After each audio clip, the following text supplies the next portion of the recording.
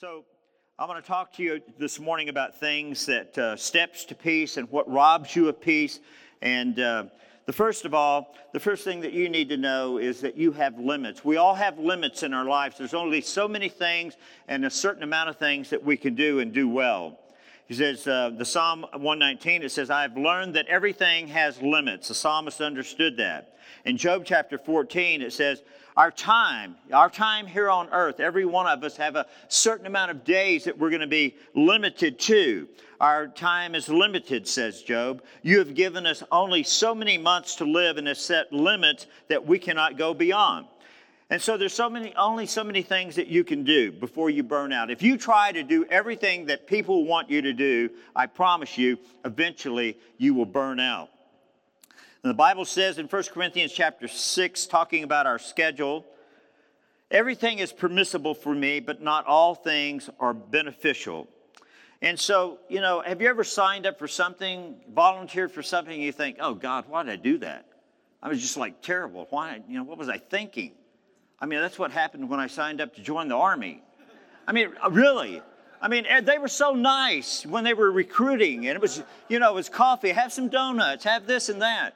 I promise you, when I pulled into Fort Polk, I thought I was in a different world. The drill sergeant actually reached in and grabbed guys by the collar and threw them off the bus. I was looking for the back door of the bus. I'm thinking, man, what had happened? Where'd the niceness go? But see, I'd already signed. I'd already committed. And I should have said no, but it was too late. And see, many times you guys sign up for things, you just do it because somebody asked you to do it. And, I promise you, you will burn out. There's only so much strength and energy that you have before you eventually burn out. It's okay to say no.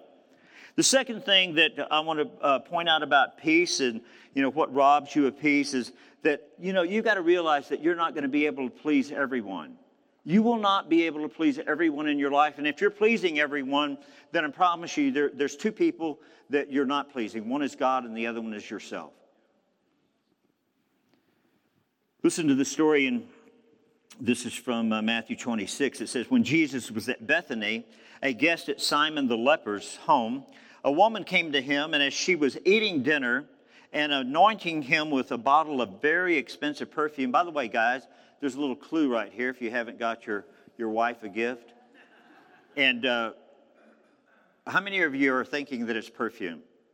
Because it's not. It's the word before that, very expensive.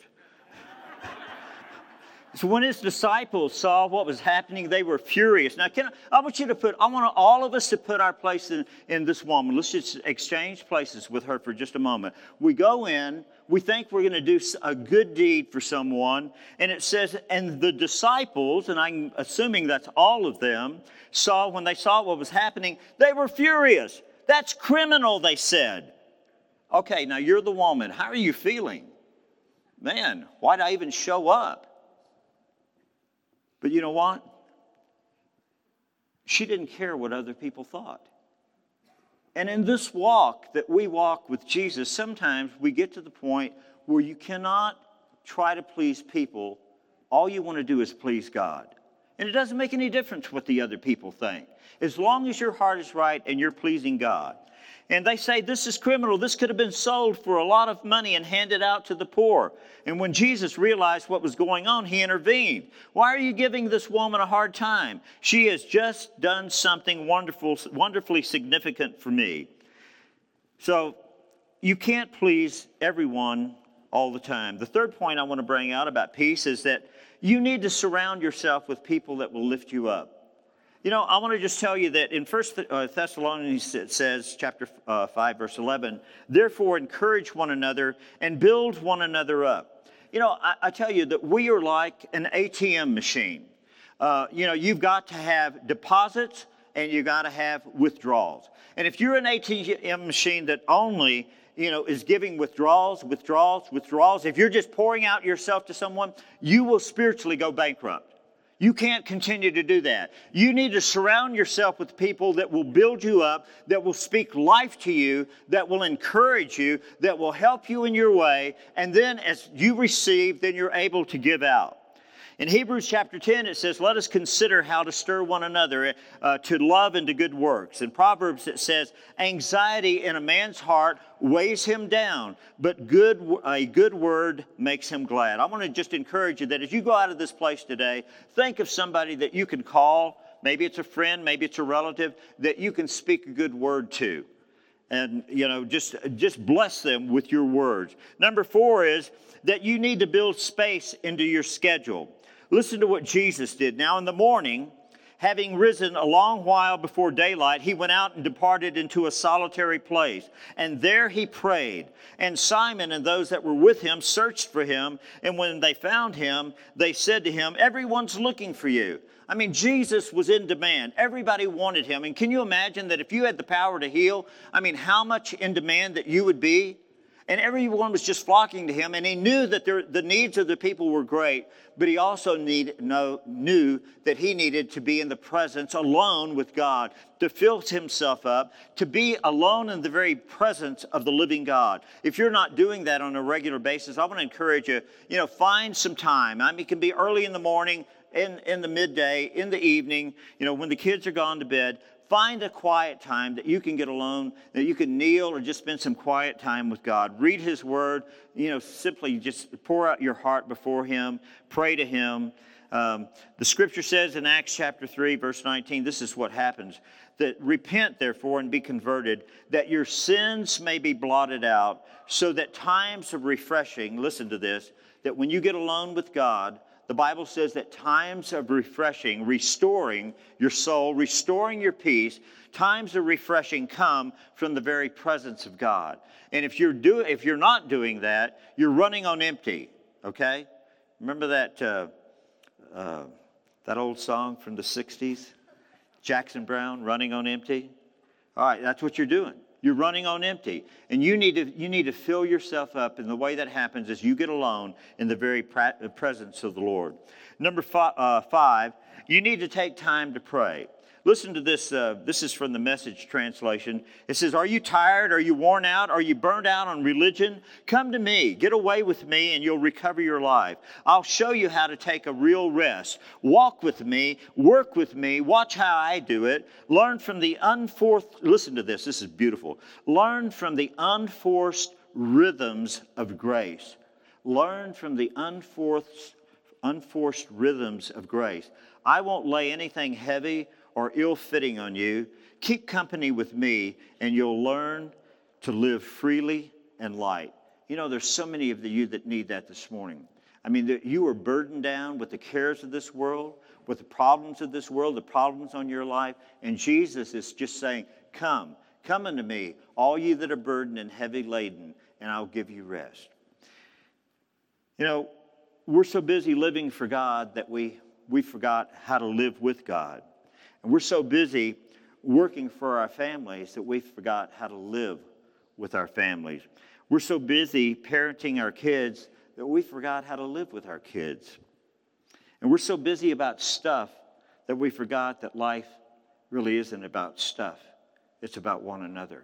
It's about relationships.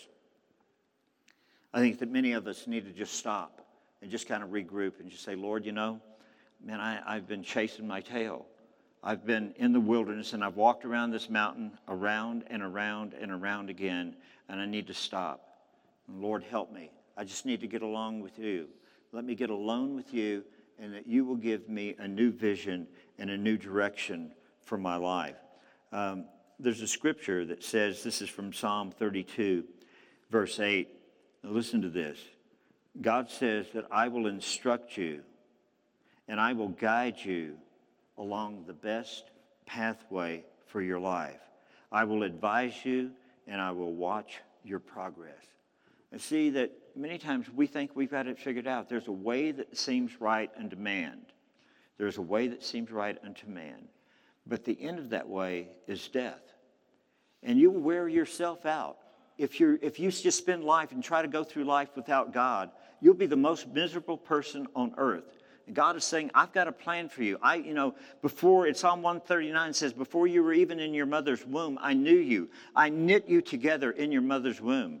And it says that all the days of your life were written in my book before you were even born, before one of those days even came to pass.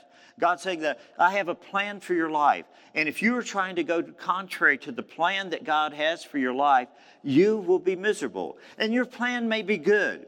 But many times we sacrifice the best and the excellent for just what is good. And God doesn't want you to go through life with just what is good. He wants you to go through life with what's best for you. Listen what he says. He says, I will instruct you, says the Lord, and guide you along the best pathway of life. And I will advise you. And I tell you what, that when you're on that best pathway, life is beautiful and life is good. I'm going to skip that Luke chapter 12 verse. You guys know that scripture, but the man that was saying, God or Jesus, tell my brother to divide the inheritance with me. And Jesus said, who made me an arbiter over you? He says that, life does not consist of stuff. And we can be rich in stuff and poor in relationships. And poor in our relationship with God. And God's saying, be rich in a relationship with me. Be rich in kingdom work. Be rich in those things. And, that's where you want to set your heart and your mind. And finally, the bottom line on this is, guys, I know that we live in a world, and today the church lives in an age where we want it all. We want our cake, and we want to be able to eat it too. We don't want to share it. We want God. We want all the blessings of God. We want all the favor of God, all the power of God. But we want what the world has to offer too. We want everything that the world has to offer, including the sin of the world. But listen to what the Word says here. This is from Isaiah. And God's speaking here, and he says that, but they went right on sinning. He's talking about his own people. He said, doing everything that their evil hearts desired. He says, I have seen what they do. But listen to this. Listen to what God says. But I will heal them anyway. God's saying, I can see your hard heart and the corruption that's in his people Israel in our lives today. He said, I can see all of that. But God's saying, I am going to heal you anyway. And I will lead them, and I will comfort them, and I will help them to mourn and to confess their sins. Peace, peace to them that are both near and far, for I will heal them all. But see, there's going to still be a remnant. There's going to be a remnant that says, God, I'm not going. I'm not going where you're leading. Just lead on, but I'm not following you. And listen to what he says to those. He says, but those who still reject me are like a restless sea, which is never still, but it's always churning up the mire and the dirt. There is no peace, my God, says my God, for them. There is no peace for the wicked. There's no peace for those that want to just continue to live a lifestyle of sin. God is saying, you can't have it both. You can't have me and sin. Paul writing to the church at Corinthian, he said, you can't drink from the Lord's cup and the cup of the devil. You can't have it both ways. You've got to choose. Joshua said today, he says, I set before you. Joshua and Moses said exactly the same thing. Joshua said like this, today I set before you life and death. Choose life. Joshua says, as for me and my household, we're going to choose God. We're going to choose life. I'm just asking you today, those of you that are struggling with sin, you need to lay it on the altar and let God kill it. You do. You need to let God just kill it. Let him put it to death. John the Baptist said, let's lay the axe to the root of this thing. And if you've got a root of sin in your life, you need to ask God. And every one of us knows what our sin is. I don't have to mention them all. You know what sin you're dealing with right now. And you just need to ask God, God, lay an axe to the root of this thing, kill it, and root it out of my life. Get that thing out of my life. God, I choose you today. Amen? Can you choose God today? I want you to. Because your life will be better. You will never be satisfied, and you will never have peace in your life if you're going to try to live a life of sin and you want God at the same time. It just won't work. And you'll go through life as one of the most miserable people that anyone has ever known. Now listen to what the Word says again. Got a couple more scripture, and then we're gonna have a prayer ministry time this morning. I want to be able to pray for you and whatever's going through your life. And as our worship team comes back up and our prayer ministers come forward, we're going to be ready for you. Now listen to this. It says in Psalm chapter 85, and this is the Lord saying, he's speaking here. He says, I am listening carefully to all the Lord is saying, for he speaks peace to his people, his saints, if only they will stop sinning. He speaks peace to his people and to his saints, if only they will stop sinning. In Romans chapter 5, it says, therefore, having been justified, and that means just as if I never did it. Justified. You're justified. As Christians, we're justified because of what Jesus did on the cross at Calvary. We are justified just as if we never sinned, just as if we never did it. And therefore, having been justified by faith, we have peace with God through our Lord and Savior, Jesus Christ.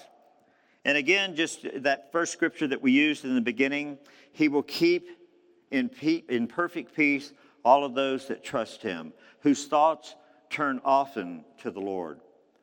I want to just pray with you for a moment, and if I can get our prayer ministers to come up, we're going to pray up here this morning, and all of you guys, if you'll just come up. Why don't you just stand with me for just a moment while I pray with you, pray for you.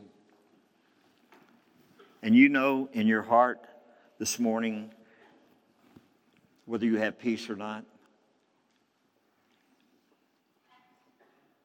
You know in your heart, is your heart crying out for God this morning? Are you struggling in life, just with your head bowed and your eyes closed?